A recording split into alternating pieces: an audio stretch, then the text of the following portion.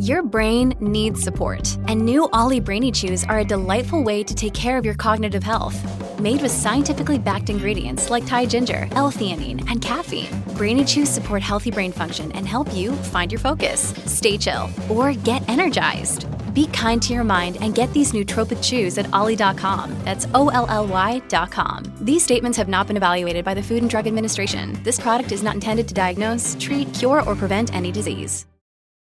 This podcast is part of the Robots Radio Rocket Club, a program designed to help all podcasts reach their full potential. For information about joining the Robots Radio Rocket Club, check out robotsradio.net. Hey all you heroes and champions, crows, pirates, and inquisitors. Welcome to the Dragon Age Lorecast. I'm Shelby. And I'm Austin. And we are so excited to bring you this podcast. Every episode, we'll be talking about a different topic in the Dragon Age universe. From the Maker to Lyrium to Aravels, we will cover it all. There will be spoilers. And always remember, swooping is bad. Hello, welcome to the Dragon Age Lorecast. I am one of your hosts, Teacup or Austin. Either is fine. And I'm here with my other host. And wife. I'm Shelby or Shecup. Yeah, and we're here to talk about all things Dragon Age and the lore about Dragon Age. So if you are here because you love Dragon Age, you're in the right place. Mm-hmm.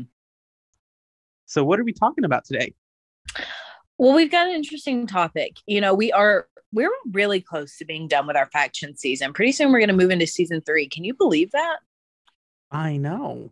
I genuinely cannot. And even sooner than that, we'll probably hit, we're definitely going to hit our 1-year anniversary that's coming up in a couple months. It's crazy. Okay, yeah. Well, we are finishing up these faction episodes with some random, some pretty significant factions. So today, we've got a big one to talk about. One that is very prominent in Dragon Age Inquisition.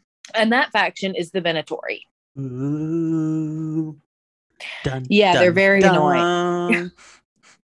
They're very annoying. So, you ready to dive right in? Do you want to talk about what you already know about the Venatori, Austin? Do you know anything about the Venatori? I know that the Venatori are easier enemies than the Red Templars. Is that all you know about them, really? I know that they're a Rogue to Tevinter faction. I know that they are not like operating like the official command of the Magisterium. I know that they're manipulated by Corypheus. They're also pretty manipulative themselves. Yeah, that's what I know. Okay, well, at its most basic level, the Venatori, they're an armed cult of Tevinter nationalists and supremacists. So not great dudes. And like most of them are dudes. I don't know. I guess we meet a few female Venatori, but not very many. Calpurnia.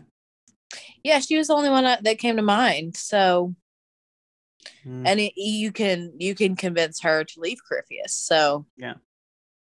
But they are loyal to Corypheus, like wholeheartedly, and one of the main enemies of Dragon Age Inquisition. So at their core, they believe that Corypheus will restore the order and the glory of the ancient Tevinter Imperium.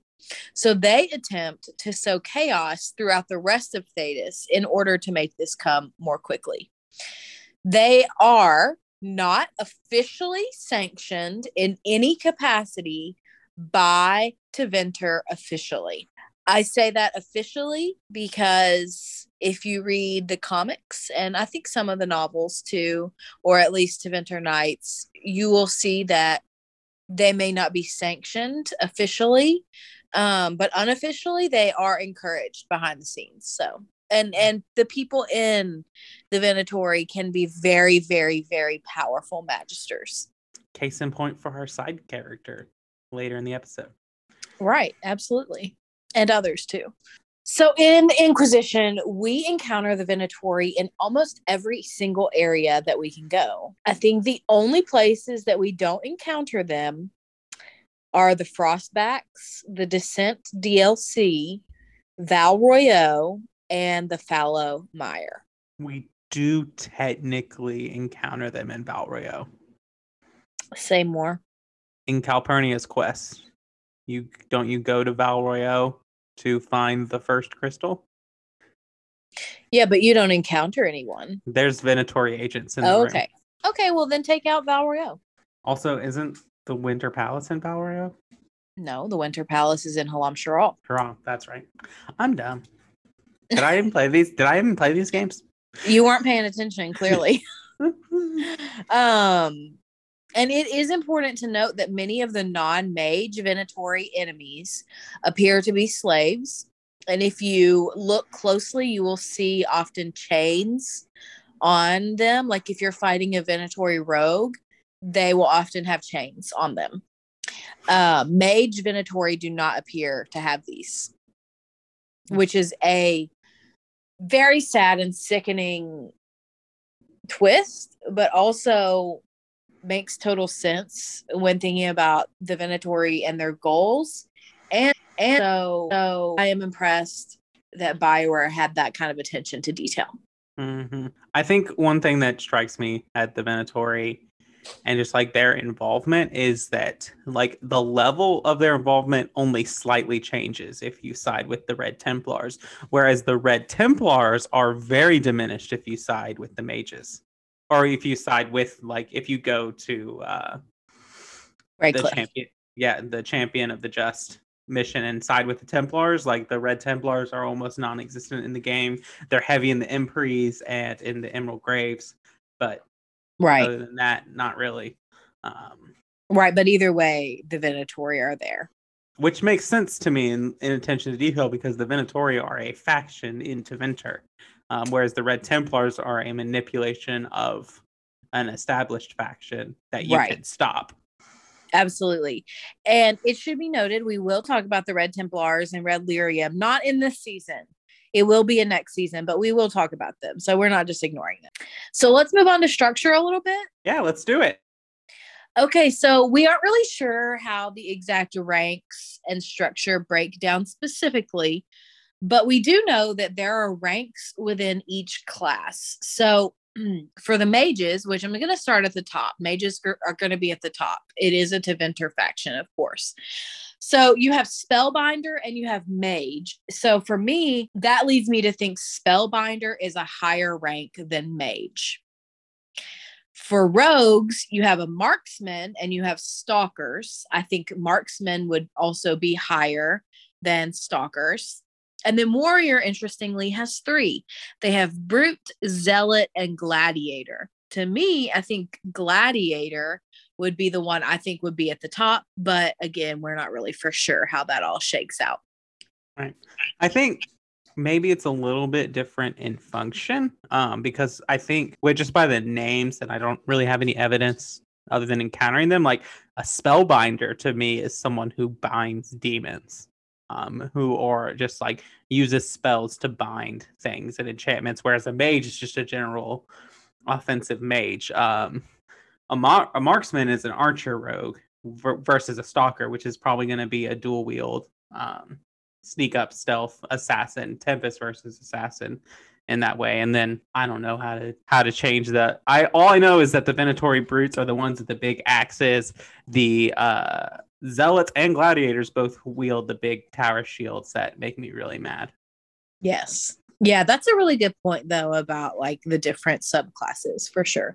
And then the last thing I have to say about this structure is that we don't know much about it, but we do know whoever you side with and get as the second in command, Calpurnia or Samson, whichever one of them you encounter in the game, they are Corypheus's second in command. Yeah, which is crazy to think about because Samson isn't even a Templar. Well, he was. Yeah. But he's not. I mean, like most recently, no, but we never meet Samson as a Templar. That's true. But we know he was a Templar. That's true. That's just a funny point to me, is all. Well, let's get into their history and beliefs a little bit. So obviously they revere Corypheus, right? And they like basically worship him. And they do this because they believe that he will turn them into gods and or kings. It's kind of mixed. But that once they are turned into gods or kings, they will rule over Thetis once Corypheus ascends to the Black City and becomes a god. I greatly disapprove. So I don't want to be offensive. But this kind of reminds me of Mormonism. Like, because, you know, and I'm sure I'm operating off of stereotypes that I've just like learned growing up in my religious studies. But there is a Mormon belief out there where it basically says, like, when you die as a Mormon, I don't know if it's turned into a god, but you get to rule over your own planet. And then God rules over all of us, right? This reminds me of that. I can see that. I don't know how implemented that belief is. The Mormon Church did come out and say, no, you don't get your own planet anymore. Okay, so they changed that. Yeah, like back in 2014. But like, that's a thing. That's not, I didn't make that up. No, that's a real thing. That's was a belief. Doesn't it have something to do with Moroni? Moroni's just an angel. Yeah, but doesn't it have something to do with him? I don't know Mormonism enough to say an answer for that. Okay, well, this reminds me of that. I'm just saying. Okay. I'm sorry to all the Mormons out there who are offended. I would be genuinely shocked if there are Mormons listening to our show, but you never know. So back to Thetis. So the Venatori, their main effort is to destroy all of the southern nations of Thetis, at least until the new Tevinter Imperium under Corypheus emerges, which makes total sense because they want to go back to the olden days when Tevinter and its control reached all the way to Antiva and Ravane and all the way down like into the Korcari wilds and all the way through Orlais and Navarra and the Free Marches and Ferelden, all over Thetis. They want to conquer the whole continent. They're very colonial. There is a ideology that this reminds me of, which is Manifest Destiny, which is the idea that, like, you know, we're divinely destined to this land and to own this land and to rule over it, and it's our divine right to have. Which in American history is deeply, deeply problematic and is the root cause of our mistreatment of anyone who was here in this country before white people came over. So it's not a good thing at all. But yes, I agree with you. I think that Tevinter very much embodies this concept because they feel like they have a right to everywhere else. At least the Venatori do, I should say specifically. And that leads me into my next point, which is that it's really important to note that the Venatori do not represent the views of the average everyday person from Tevinter, or even the views of the Tevinter Imperium as a whole. It's really important to note that throughout Tevinter, there are regular, average, everyday people who are not bigots, who do not want to conquer the whole world, who just want to live their lives, right? There is a diversity of opinion throughout Tevinter. And that's really important to say. We don't want to write off the whole of Tevinter just because of a subset group. It's kind of the same thing with our country, I think. You know, regardless of what side of the political spectrum you're on, I think it's really easy to demonize the other side. And the crazies, whoever you think they are, do not represent the whole of the people in the United States, right? Yeah, I think that's a really good point. And like, it's good to know that, like, as of right now, and especially like what Dorian tells us, is that Tevinter does not want war with Orlais right now. Yeah. Not with the Qun breathing down its neck and everything else. And like, it's, as we noted in our Tevinter episode, one of them, that Tevinter mages are not exposed to Orlesian Templars and how they work. And so they're kind of the stuff of nightmares for a Tevinter mage. The fact that they can just turn off their magic. It would be a very frightening thing, and I bet there is a lot of fear of like, do not poke the Orlesian beast. That's probably true. Yeah, and Dorian does say, like in Inquisition, that, and he insists this actually, that the official governmental bodies of the Imperium will disavow any and all suggestions of involvement with the Venatori. And he even goes so far as to call them dangerous cultists. So that's pretty significant. They're not allied with the Venatori, even though, and he does tell us this too, that many magisters will probably privately think that the Venatori have the right idea. And in a discussion about the Venatori at Skyhold, Cullen even says that he believes the Venatori are a separate sect of fanatics. They are not the beginning of an official Tevinter invasion into the rest of Thedas. So they are their own group. They are a minority group, and they don't reflect the views of the average everyday citizen. Yeah, and I think that would be true. It's like not, and the same thing is true in Orlais. Not every Orlesian citizen or Ferelden citizen is, think mages are just walking like demon husks ready to sprout and attack them at any moment. True. Or even think that elves deserve to be enslaved and live in poverty. Like, also true. You're going to find diversity of people and opinion in every country that exists in Thedas and exists in our world. Because that's just how people work. No one is ever totally unified 100% behind anything. That's just how people are.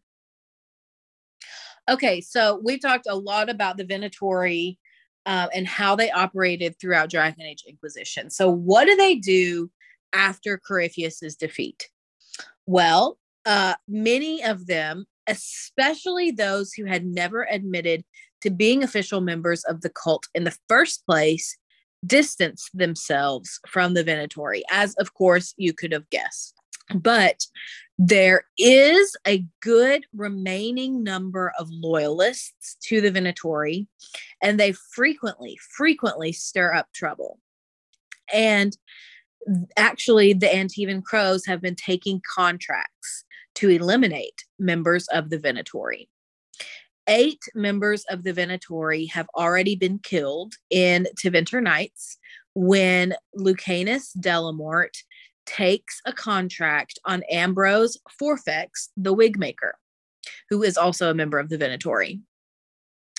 So while many of the other assassinations of the Venatori members have been kept from the public, the death of Forfex and around 40 of his guests at his own wig show are too big to be kept quiet. So in Tevinter, as we are currently aware of in this limbo of years situation, Venatori members, especially prominent ones, are being eliminated and killed by the Antivan Crows, especially. So we also know they do still have loyalists, influential ones at that, but they are very much in a state of limbo. They are not a defunct faction. They are very much still around, but they have been lessened in power greatly. How much do you think that it's Liliana just calling her old pal Zevran to arrange the death of these Venatori agents? I don't think that at all, actually, because Zevran is not a member of the Crows. Zevran is, not part of them at all. And I would have to go back and reread Tevinter Nights, those chapters about this. Because I don't exactly remember if it says anything about who's ordering the contracts, but someone is. I wouldn't put it past the Inquisition to be the people doing that, but I don't think they're going through Zevran. It could also be, it could be Dorian and his group. It could be another rogue Tevinter group that just wants the Venatori out of the way because they're bringing too much heat on Tevinter. Absolutely. It could also be the new Divine, Victoria, whoever she may be. It could also be anyone, literally anyone. It's got to have the coin. Yeah, which, as we know, a lot of people in Thedas have money. You know what? I wouldn't even put it past the Archon of Tevinter. Well, I think now would be a good time for a break. All right. Well, let's take that break. So we'll see you after the break. So, I'm still trying to wrap my mind around this. I'm listening. Ah, you've returned. A letter arrived for you. All right. Well, welcome to the middle of the show where we talk about all things that don't have to do with the lore of Dragon Age. And so this is also a time we like to come and thank our patrons. And before I list our first 5 patrons, or Shelby list them, whoever wants to do it, I want to say a special thank you and a fun announcement that we have our first enchanter level patron. So Derek B, thank you for coming and to be our first enchanter patron, the first one. I'm going to say first a lot. So that will mean that our patron episodes will be happening, and Derek will be joining us for that. And that's really exciting next week. And so that is very exciting. And thank you so much for your support. Yeah, we're super appreciative and we're super pumped to talk about Dragon Age next week with you, Derek. So anybody else, if you want to join us talking about Dragon Age on our Patreon episode, hop on in there, become a First Enchanter patron. It's only $20 a month. We think it's pretty affordable, and it's a blast. So you want me to read the rest of our patrons? Yeah, give us a thank you to the rest of our patrons. All right. The rest of our patrons are Lisa M, Genesis, Fletcher M, and Zuba. Thank you all so much. Yes, thank you. We really appreciate your support. And that's one of the reasons we do this podcast, is to meet other people who love Dragon Age and talk with them and nerd out and discuss the lore, discuss expectations. We love doing all of that. And a great place to do that with us is our personal Discord server, the Cups Podcasting and More. You can find that link in the episode description. We got channels for everything. We've got them for Dragon Age. We've got them for the Assassin's Creed Lorecast, which we also host. My other podcast, the Holocron Histories for Star Wars. We all talk about that stuff there. Also, if you want to see our dog, who is adorable and named Snips, we do post pictures of her there. So yeah, it's a really fun place to be. If you cannot support us on Patreon, there are other ways to support the podcast. Mainly which is tell your friends about it. If you enjoy our podcast, tell other people to come and listen. It's a great way to spread the podcast. The other way is to let other people know you enjoy the podcast by leaving reviews or ratings on Spotify. You do need to have an account on Spotify or Apple to leave a rating or review, but you don't have to listen to our podcast on those platforms. But if you leave a 5-star review with some words, we will read it on a future episode of the show. We do not have any new reviews to read today, so if you are just itching to have your review read, just go on and give us that rating. We're also still looking for heroes, hawks, and heralds. So if you have any of those that you want to share, you can join the Discord. You can reach to us out on Twitter at DALorecast. You could also send us an email at DALorecast@gmail.com. All right, well, let's get back into the episode. My friend. You fear barbarians will swoop down upon you. Yes, swooping is bad. Yeah, this is gonna be fun.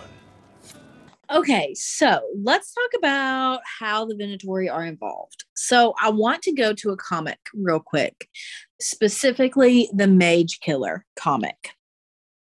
So in this one, basically we learn that the Tevinter Imperium does deny any suggestion that they've been involved with the Venatori. We learn that Archon Radonis hires Marius and Tessa, two people that we've talked about before, to assassinate members of the Venatori. Marius doesn't want to do this, and Tessa does, and that's a little bit of the conflict of the comic. But they're given 4 targets, all mages, all leaders within the Venatori: Havian Solara, Corinia Crallius, Paulus Nimian, and the one and only Calpurnia. And throughout the comic, you learn that Marius and Calpurnia were once lovers, and that's the major conflict of the comic. And it's a good one. So if you're interested in it, you should check it out. So their whole thing is that they were contracted to assassinate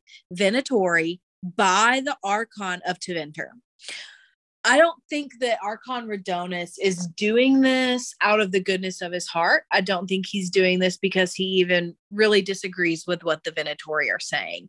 I think he does this because he sees them as a threat and he wants to maintain his own power. But nonetheless, he does it. And it's not necessarily in an official capacity, like it's not publicized, but that's his official stance. And so, we can't really accuse him of working with the Venatori, right? Yeah, I think that for me, he probably does it as a way to say, like, hey, at least I did something. Like, I'm not with these Venatori. Get the heat off me. Like, don't pay attention to me. Yeah. I think that and the fact that he's just trying to shore up his own power are the two biggest motivating factors for him. He's not doing this because he hates the Venatori. Like, if he wasn't the Archon, he could be part of them. We would never know. But back to the game. Throughout the events of the game, the Venatori can actually be fairly successful in their efforts, which is interesting because I feel like when playing Dragon Age Inquisition, it feels like Corypheus is just being defeated at every turn, at least after Haven. So when you see it that way, I think it makes a little bit more sense. But the Venatori infiltrate several different courts and cities at very high levels. That is, if the Inquisition doesn't stop them. And it's not always clear how to stop them, especially in war table missions. So some of the things they do. They infiltrate the courts of the Duke of Hunterfell. They infiltrate the courts of King Marcus Pentagast in Navarra. And they infiltrate the ranks of the Mortalitasi. So they're all throughout Navarra. They infect the water supply of humans in the Free Marches, specifically in Wycombe, and they blame it on elves. So we've got Navarra and the Free Marches now. They infiltrate the royal palace in Denerim in an attempt to assassinate the monarch of Ferelden. So now we've got Navarra, the Free Marches, and Ferelden. And as we know, of course, they are all throughout Orlais. And that is pretty much all of Southern Thedas. So they're doing work. They're putting in work. And they are especially prevalent in the western half of Orlais, in the western approach and the Hissing Wastes. They are just freaking everywhere out there. Which makes sense because it's kind of the closest, I guess, point of Tevinter other than the Free Marches. Yeah, I feel like Navarra is pretty close too. But it's interesting to me, like, at least as the game's going on and their involvement is like, if you side with the mages and the Red Templars are your enemies, the next things you do, even though the Red Templars just attacked and sacked Haven, is go deal with Venatori. Whether that's the Venatori assassins at the Winter Palace and Wicked Eyes, Wicked Hearts, or if it's the Venatori manipulating the Grey Wardens at Adamant Fortress. True. They're everywhere. And I think the game wants you to feel like that. So they also, in addition to just like infiltrating courts and palaces, they also use multiple groups of people and creatures to accomplish their goals, which you kind of just brought that up. So they use the skulls of the Tranquil to create the Ocularums, through which we, as the player characters, find all the shards. They use giants to excavate the ruins of Corocavis in the western approach. And they use giants to excavate the Temple of Solasan in the Forbidden Oasis.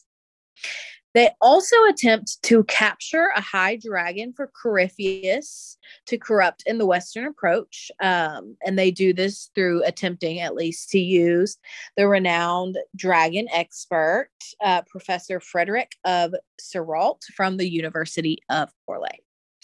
And then lastly, and most significantly, they use the Grey Wardens to infect them with a foe calling and convince them that another blight is happening, and all the quests with the Grey Wardens. So those are just some of the things they do. There's more stuff that I haven't mentioned, but that's the big stuff. Yeah, I mean, they're terrible. It makes me think, like, are they the ones who also manipulated the Carta into trying to free Corypheus? Yeah, interesting. Which came first, like the Venatori or Corypheus? It's very much a chicken or the egg situation. I feel like the Venatori sentiment is probably something that's never gone away into Tevinter. Kind of like Dorian says, like there's a lot of people who privately think that they've got the right idea. So I think that maybe I would think that Corypheus might have come first. And like after hearing Hawke's reports, because obviously it's not a secret because Cassandra's asking Varric about it. Like, we've heard about this, and one, Varric can't keep his mouth shut. True. So I'm sure that there are Tevinter magisters and other people who hear of this Corypheus and they're like, a magister, like one of the original magisters is alive. Like, we need to find them. But then why didn't they do that with the architect? My only thing would be that the architect is more of a secret. I think that BioWare forgot about the architect. I mean, that's possible too. There's a lot of stuff in Awakening that I feel like they forgot. Yeah. I mean, you know, Nathaniel Howe makes just like a brief appearance and he was a major player in Awakening. Like, yeah, that's fair. Well, are you ready to hear about the known members of the Venatori? Always. Okay, so we've got obviously Calpurnia and Samson. We've got Cassius and Servus, Duhame, Livius Aramond, aka the worst person in all of Inquisition, Garyon Alexius, and you can argue Fiona. Fiona's not really willing. You could argue that. Yeah, I don't really want to get into the argument. Yeah, she's very much tricked into it, but she also agrees. So, well, that's a good segue to our side character. That's true. Who is not Fiona? No. So yeah, you want to tell us who it is? It's someone we've kind of talked about a little bit already, but we decided to dive a little deeper. Yeah, so we talked about this person a couple weeks ago in Dorian's deep dive, but we felt like he deserved a little bit more. So Garyon Alexius is our side character for the day. And honestly, after I did the research for Dorian, I came to like a place where I felt for Alexius more.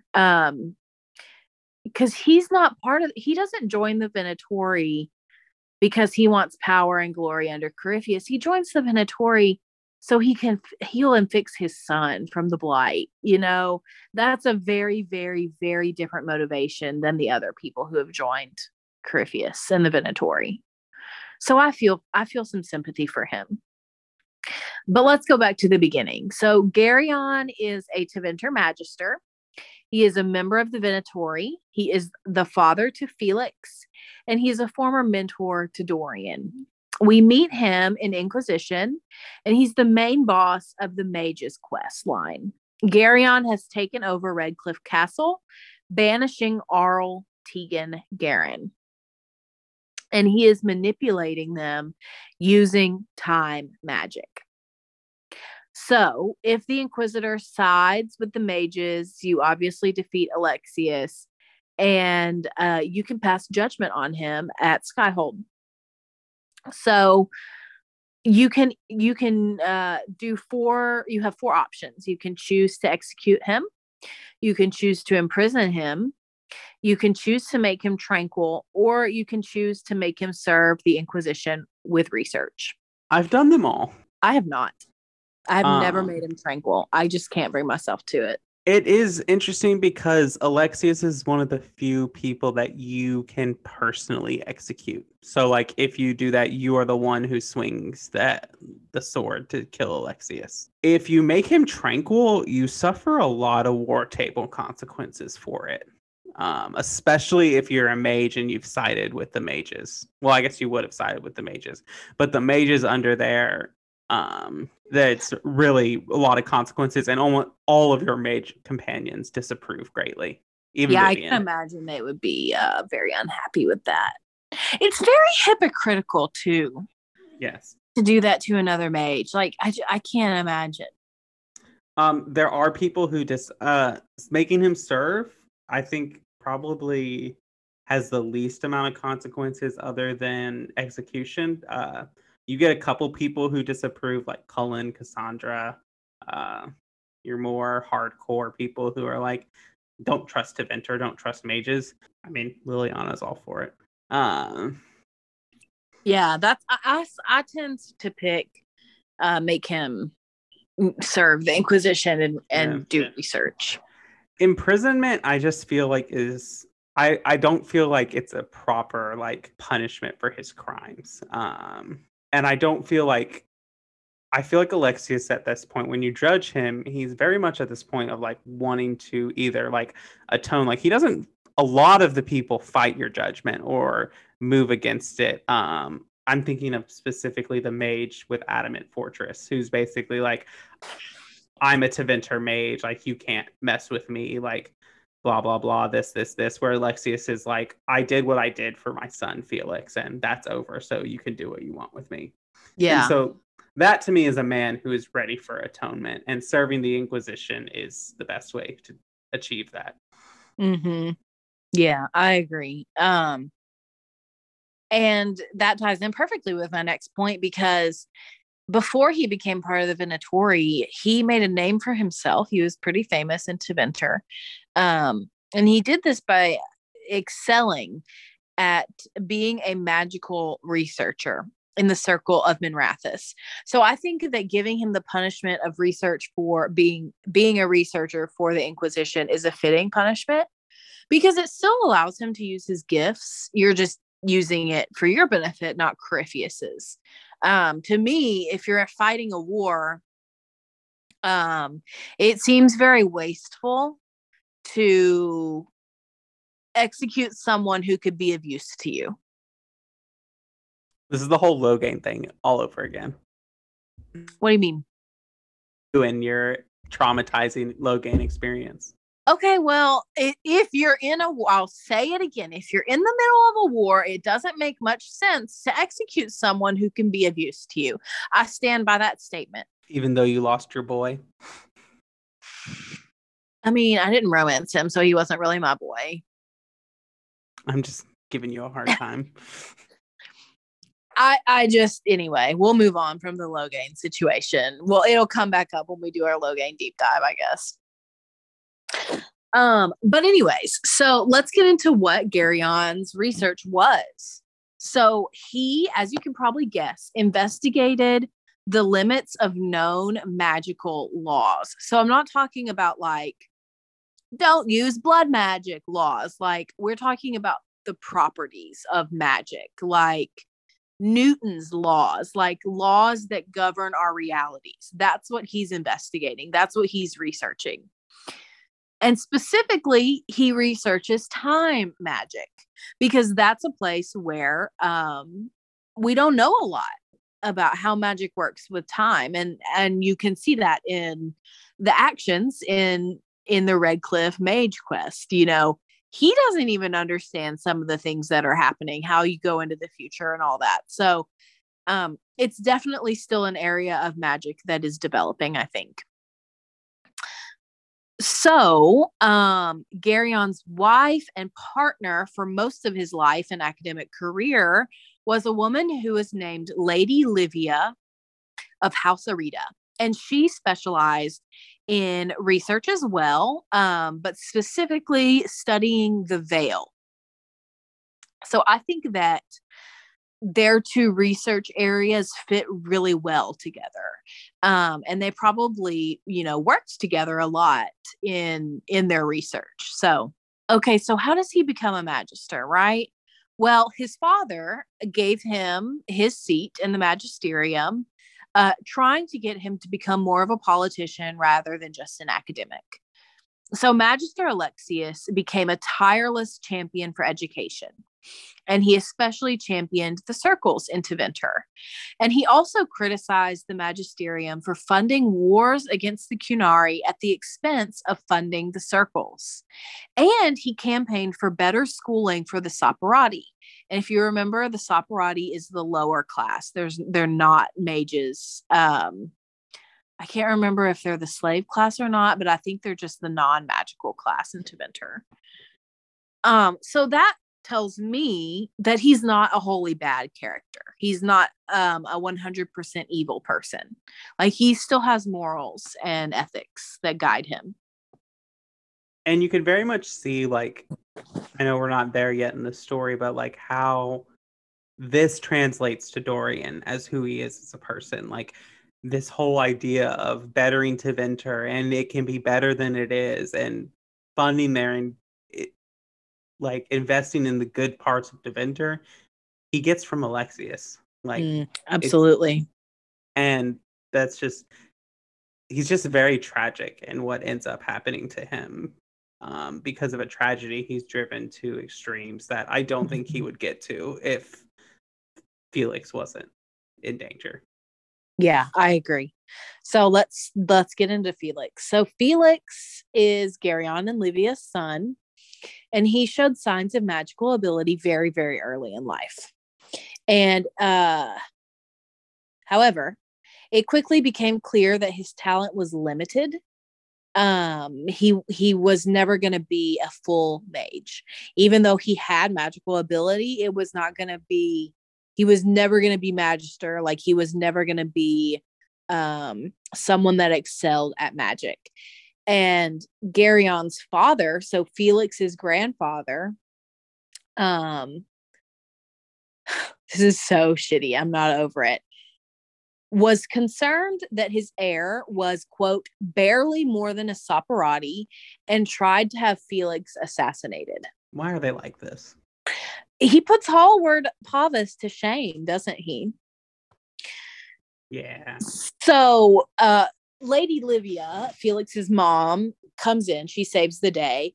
She blocks her father-in-law's attempt to murder her son. And she then has her father-in-law assassinated.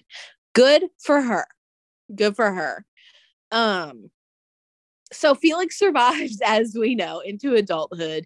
And he doesn't become a mage. He does not become a magister. Instead, he turns out to be a very, very skilled mathematician. And his parents sent him to study at the University of Orlais.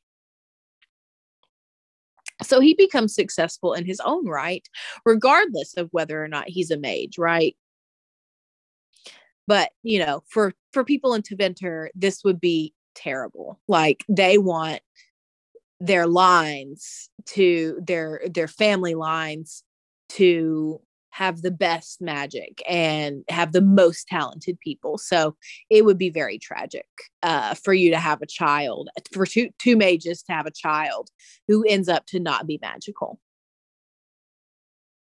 Yeah, which is, it just like makes you feel more endeared to him, that he like, there's like true love and admiration to his family, to his wife, to his son. Like, that he doesn't care if they're the strongest mages. He just cares that they're well-rounded people who want to do good for their country.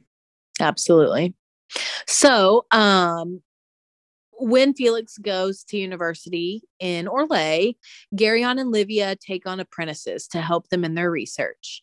Livia took on many assistants, kind of spreading the load throughout several different people, whereas Geryon took only one, Dorian. For the next few years, Alexius and Dorian worked on breaking the boundaries of magic itself, while Livia and her apprentices sought to determine the effects of such magic on the Veil. They were believed to be very, very close to a breakthrough when tragedy strikes. In 938 Dragon, Geryon and Livia traveled to Val Royeaux to visit Felix at the university and return with him to Tevinter for the winter holidays. While crossing through southern Tevinter, their party was set upon by Darkspawn, Herlocks specifically. Though the creatures were driven off, Livia was killed, and Felix was infected with the blight sickness. Alexius basically gives up everything. He doesn't work. He doesn't do anything as a magister. He doesn't research. He doesn't do anything except for care for his son. He is obsessed with his son's health. That is his singular focus, because at this point he's lost or is in danger of losing everything. He's already lost his wife and he might lose his son too. So that's all he cares about. And after a while, Dorian and Alexius have a falling out. And I think Dorian tells you about this. And Dorian is very grieved about his actions, because Dorian basically tells Alexius, like, just get over it already. Like, you need to move on. Because Alexius is grieving deeply and is feeling guilty about everything that's happened. And Dorian is young and wants to like get back to work, basically. And Alexius isn't ready for that. Alexius is, he's still grieving. And so Dorian really regrets how brash and insensitive he was in this time. But this conversation that Dorian and Alexius have essentially ends their relationship. It ends their friendship. It ends their mentorship. And Alexius and Dorian do not speak again until he tried and failed to recruit him to be a part of the Venatori. And so up until that point, we don't really know how Geryon joins the Venatori officially, but I think we can draw some conclusions that he's desperate, and that in his desperation, he will look anywhere to find healing for Felix, for his son. And the only place he can find any kind of comfort or relief is from this crazy darkspawn madman, old god thing, Corypheus, promising him the world. And like, I'm sure that like Corypheus is very much saying like, oh, I can control the blight. Like, you served me well, I will take away this sickness from Felix, when we don't actually know if he has the power to do that at all. Right. Absolutely. I mean, if he could take away the blight, why didn't he take it away from himself? Exactly. But yeah, I think you're right that like it is a moment of desperation, and that he is just very desperate to hold on to his son and like keep his family together. And like, that's kind of like when you pass judgment on him at Skyhold, it's just like he's a man who is just lost everything and doesn't have anywhere to go. And like, he's just like, you can kill me, you can imprison me, you can do whatever you want to me. Nothing's going to hurt more than what I've already endured. Yeah, he is, I think, the definition of brokenness when he's being judged. And I think when I first played Inquisition, I did not appreciate this. I did not understand the gravity of it. I just saw him as, oh, he's the annoying guy who made me go into the future and see scary, crazy, creepy Liliana. Like, that's how I saw him. I didn't understand half of this backstory. I didn't even really like have all the full conversations with Dorian to understand like their mentorship. So I did not appreciate the richness of this story. And in doing this research, it really, really makes me feel for him. Like, he's just a grieving father, you know? Like, and that doesn't excuse any of the horrible things he's done, but it helps us understand him. And I have compassion for him.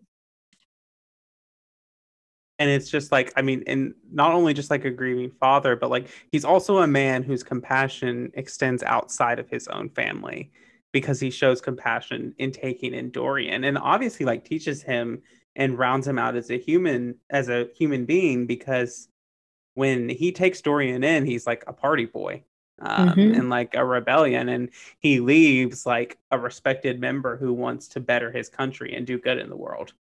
And yeah, that's not an easy thing to do as a teacher. No, it's not. I mean, I've been in that situation with kids like that, and it takes a long time to even get kids to trust you, much less to like have an impact in their lives and hope they change for the better. Right. You know, like that's not quick process. For Dorian to trust him, he would have to see that he's different than all the other magisters he's met before.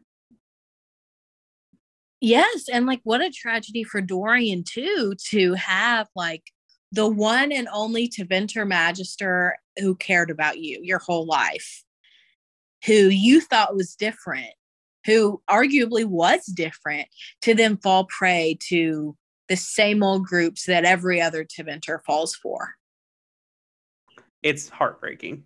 It is. It's very tragic. And also, I don't want to skip over this because I think it does illuminate his character so much that he even fights for more schooling and education for the lower classes of Tevinter. Like, that's significant. This is a society where it is deeply, deeply divided by class. Like, this is not an inclusive society. This is an exclusive society. This is a place where if you're not a mage, you're nothing.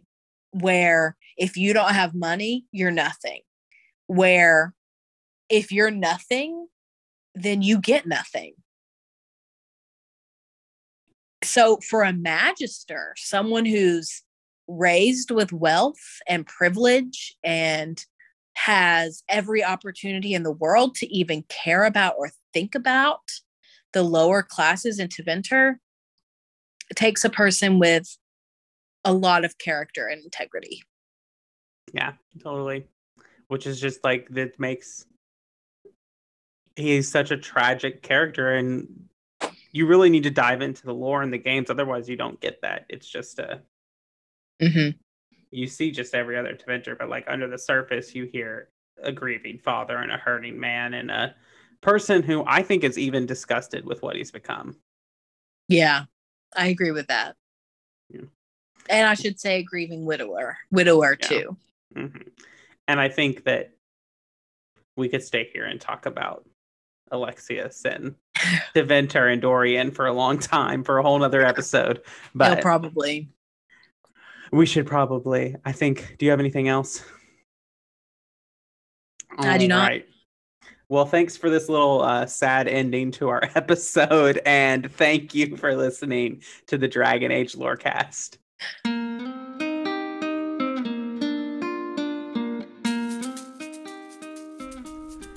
Thanks for listening to the Dragon Age Lorecast. As always, you can find us on Twitter at DALorecast.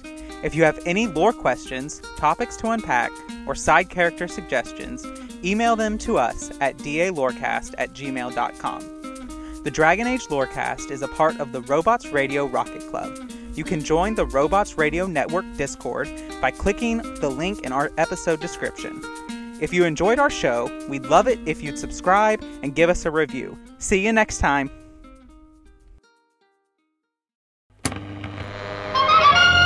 When a wasteland detective and a vault girl cross paths, no criminal is safe. You're both under arrest. Don't move a muscle if you know what's good for you. Based in Bethesda's Fallout series, follow Walter and Bunny as they traverse the Texas Commonwealth and New Vegas, busting big crime rings. We'll need all we can to expand into Vegas territory. And surviving anything the wasteland can throw at them. It's him! It's the Mothman! Featuring a series of nail-biting narratives and guest stars from across the Fallout community. It's anybody's guess what thrilling case is up next. War never changes, does it, Bunny? No, it certainly does not. True Vault Escapades, a Fallout audio drama. Available anywhere you get podcasts.